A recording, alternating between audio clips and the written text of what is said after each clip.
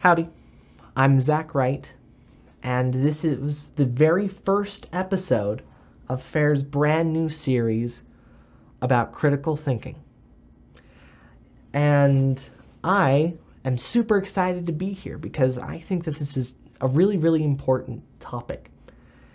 And it's something that I think a lot of people think about, but not a lot of people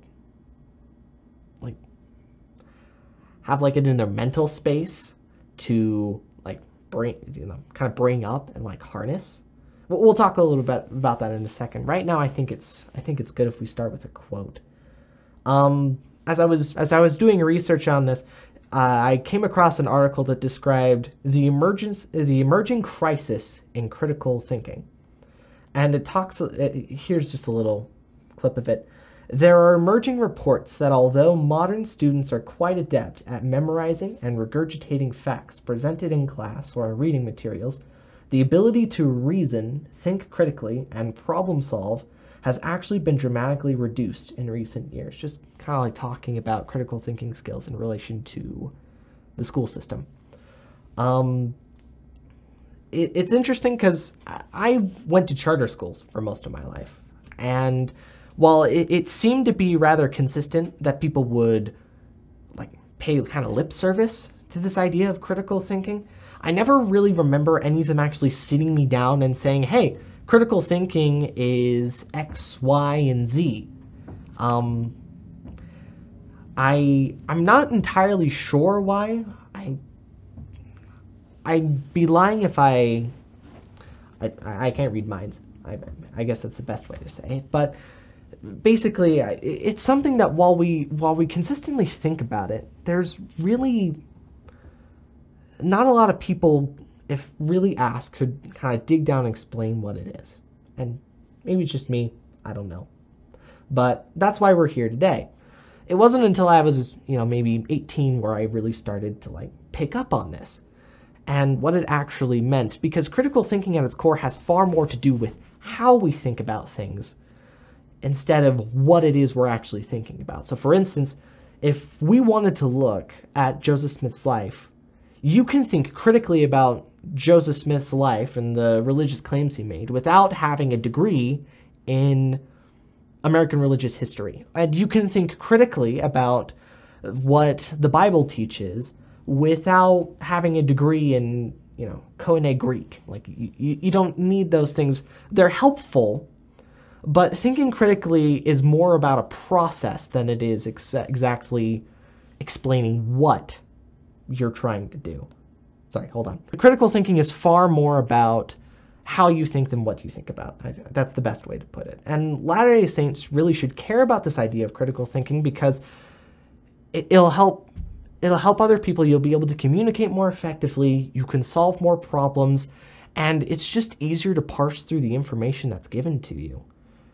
Well, maybe it's maybe not easier. It's simpler to do so. And that prompts a question. What does it mean to critically think? Well, let's explore that for a minute. What is critical thinking? One of the best statements I found while I was looking at this was us just making sure that we have good reasons for what we believe. That's pretty much it.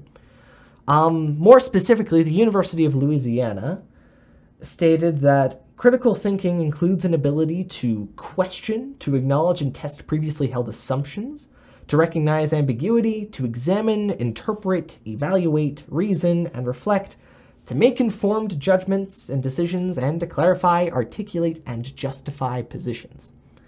Kind of a mouthful, but fair enough. Consider this, though. As I was reading that, did you think about how this list or the items on that list would apply at home, at school, work, church? Doing so is actually a really important aspect of critical thinking. But if you're like me, you probably didn't do that the first time around. And that's okay.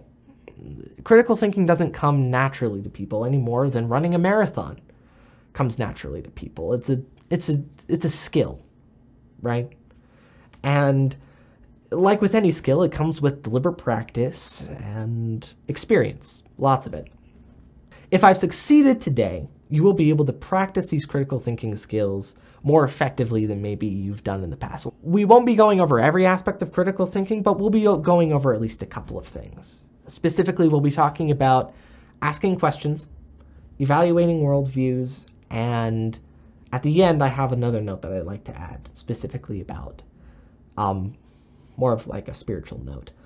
But let's start with asking effective questions. So, an essential aspect of critical thinking is being able to ask important questions.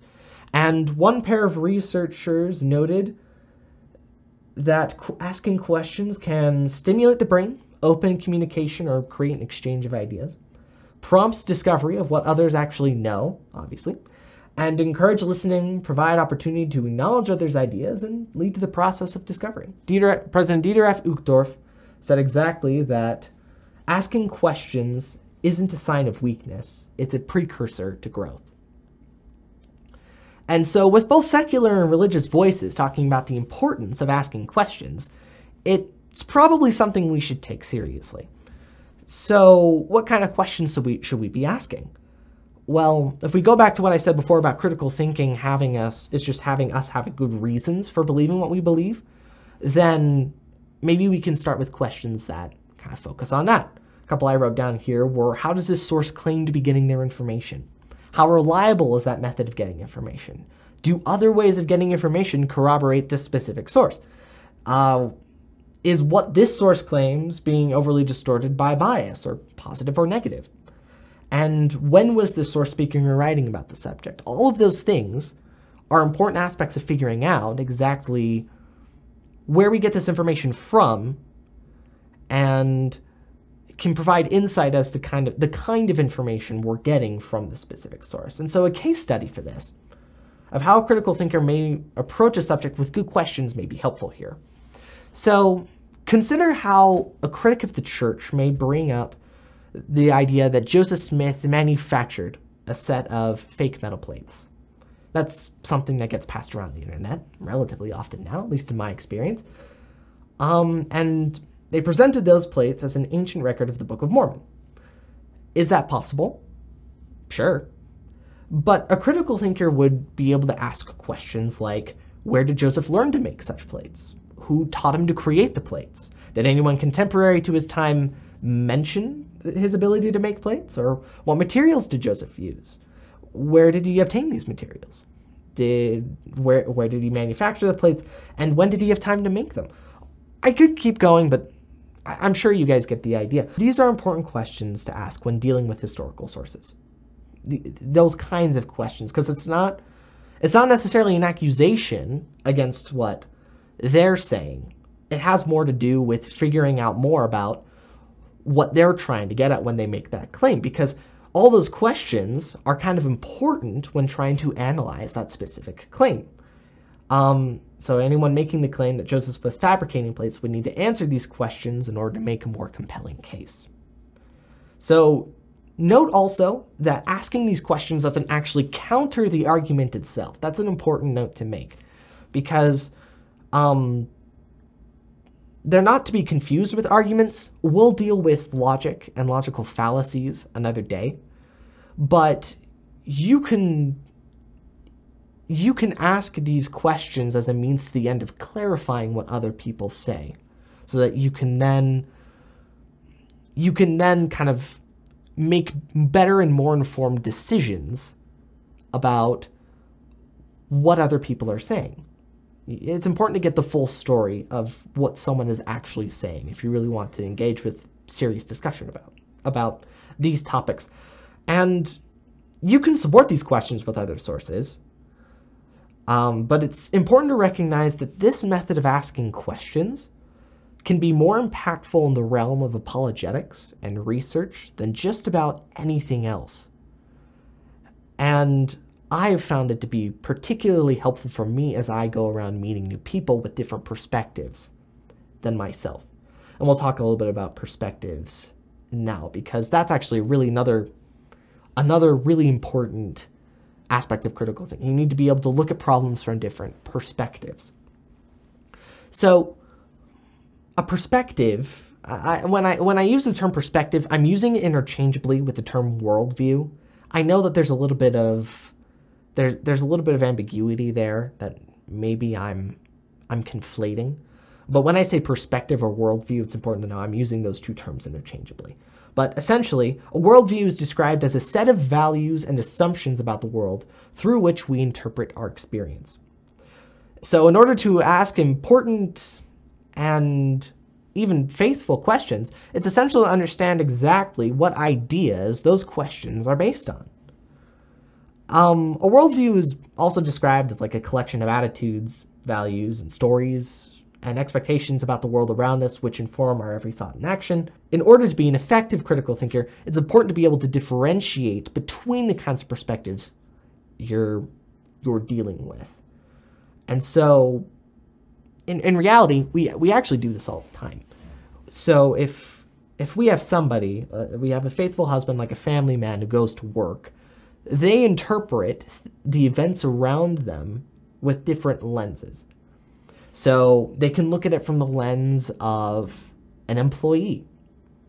They can look at it through the lens of being a father or a husband, and they can look at it from the lens of being a child of God. All of those lenses have different questions and different motivations.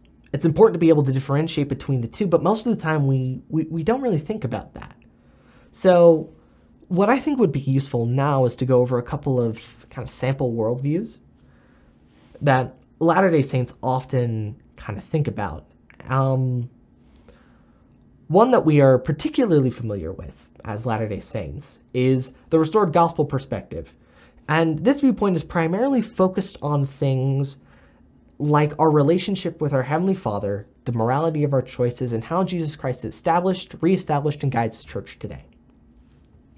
It looks at the world as being a step along an eternal path, one with divine potential, where God's purpose is to bring about the immortality and eternal life of man. This perspective assumes that those who deal with it believe in God and believe in Jesus Christ our Savior and believe that God speaks through prophets today.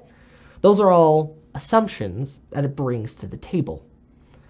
And that's something you're gonna see with worldviews and perspectives rather consistently. It has questions it's trying to answer, it has assumptions it's bringing to the table, and it has methods by which we discover that information. So another example of this, the historical perspective. It's primarily focused on gathering data from various sources and establishing a kind of narrative, an understanding of the way things were understood by other people in the past. It studies what people before them wrote about the events. They're primarily concerned with finding out what people make, what claims, and interweaving each of those accounts into some kind of coherent narrative. Sometimes it's trickier to do so because there's a lot of ambiguity. Another thing we'll talk about another day. This perspective presupposes that the events are able to be known by the people who record them. And historians are also quick to know that there are gaps in the data that are irrecoverable as it stands right now. Even so, they're able to study documents as a means to the end of being able to describe with some degree of certainty something that happened in the past. So that's more of the historical perspective. Another one that we run into especially often nowadays is the scientific perspective. The scientific perspective traces its roots back to the Renaissance and even parts of like Greek philosophy, and it seeks to establish causality. It's trying to determine some kind of causal relationship that occurs in the world.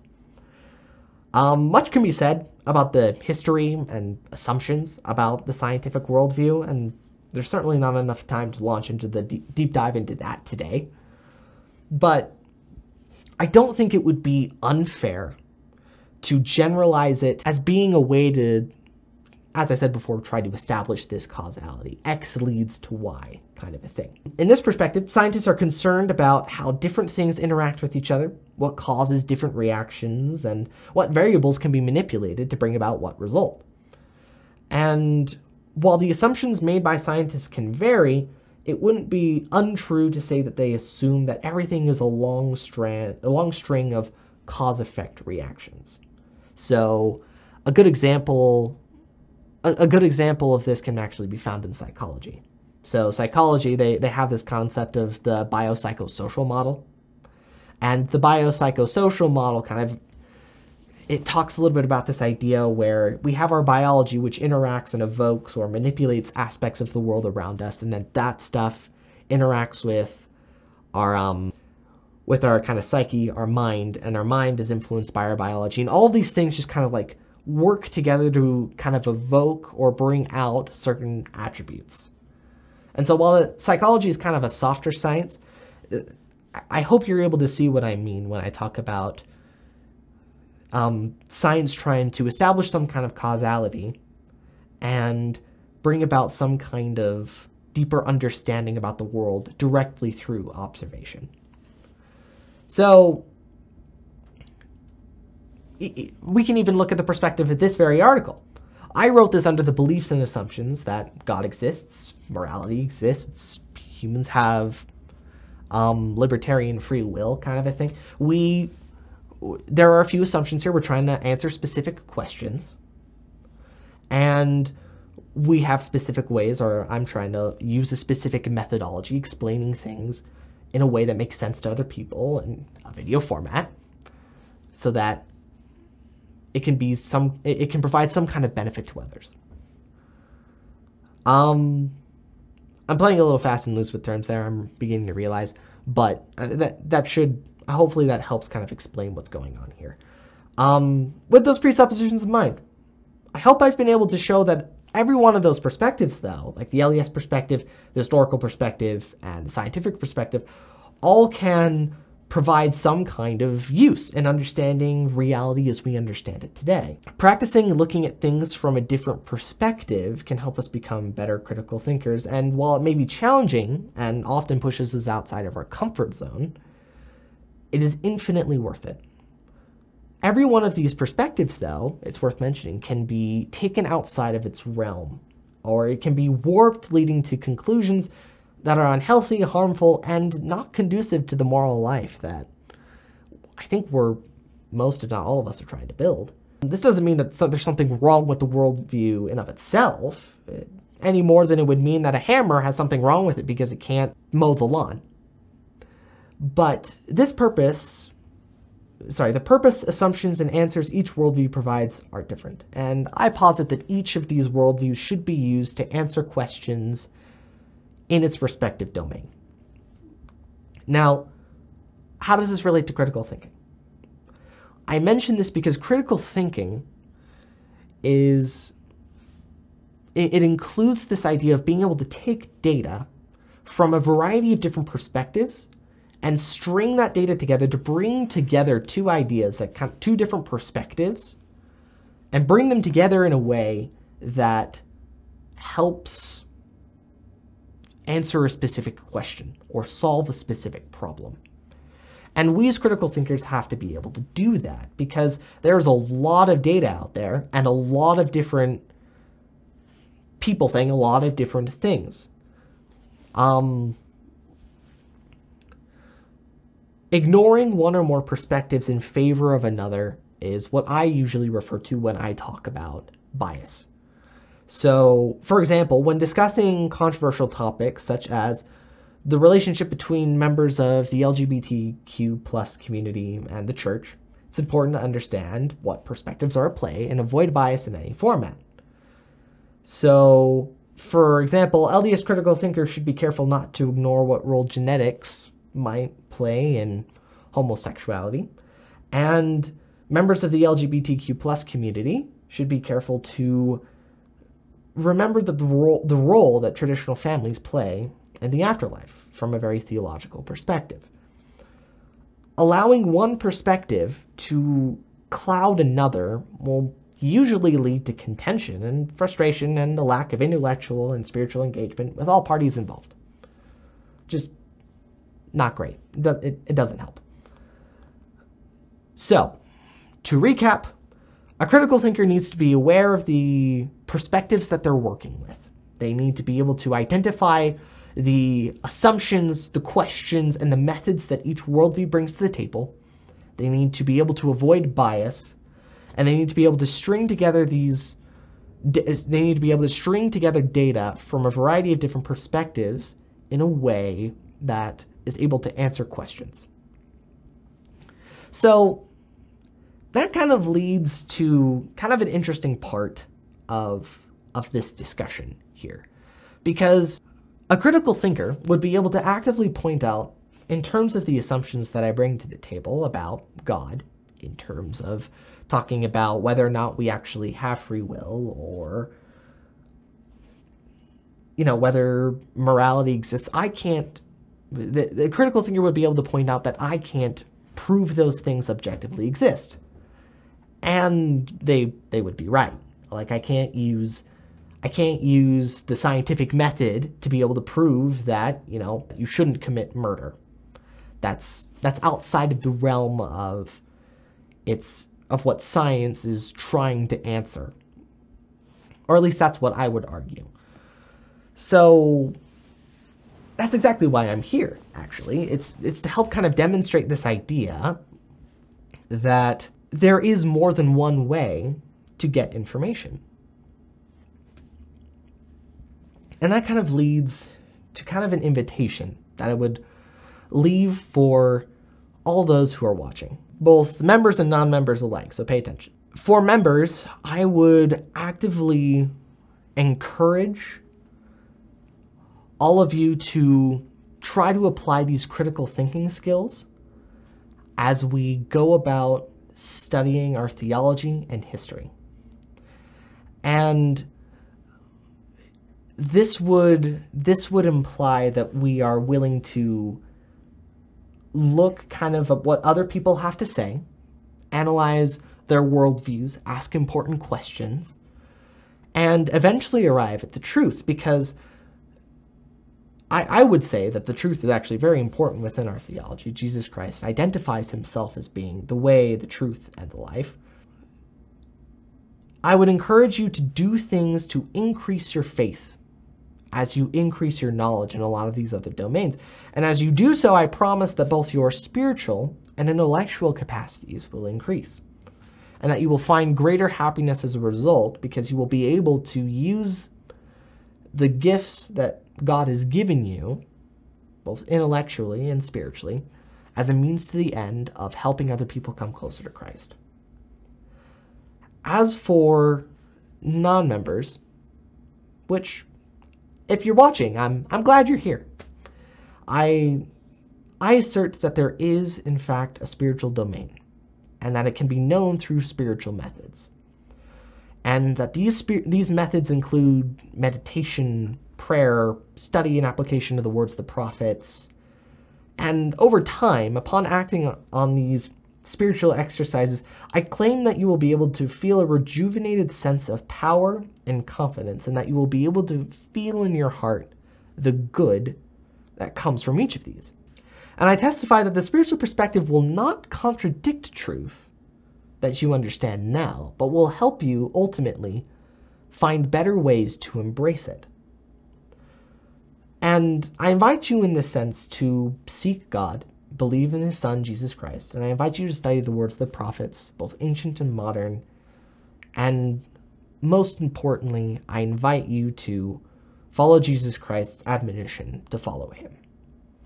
And hopefully, as both members and non-members go about acting on invitations like this, and others too, you'll take the skills that I've presented here about asking questions and examining things from a different lens to heart as you do it. And I also hope you don't dismiss this invitation offhand.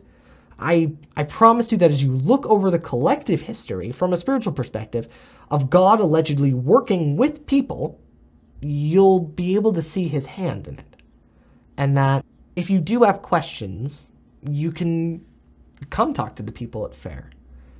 We're very friendly. Like if you talk to us, if you want to be able to learn more, please reach out to us. And we'd love to be able to see how we can help. So, in conclusion, we've talked about a lot today. We talked about being able to ask questions. We've talked about being able to evaluate perspectives, and I've mentioned somewhat the importance of being able to find a spiritual center and to act on specifically the spiritual perspective and what some of the results and that will occur when you do that.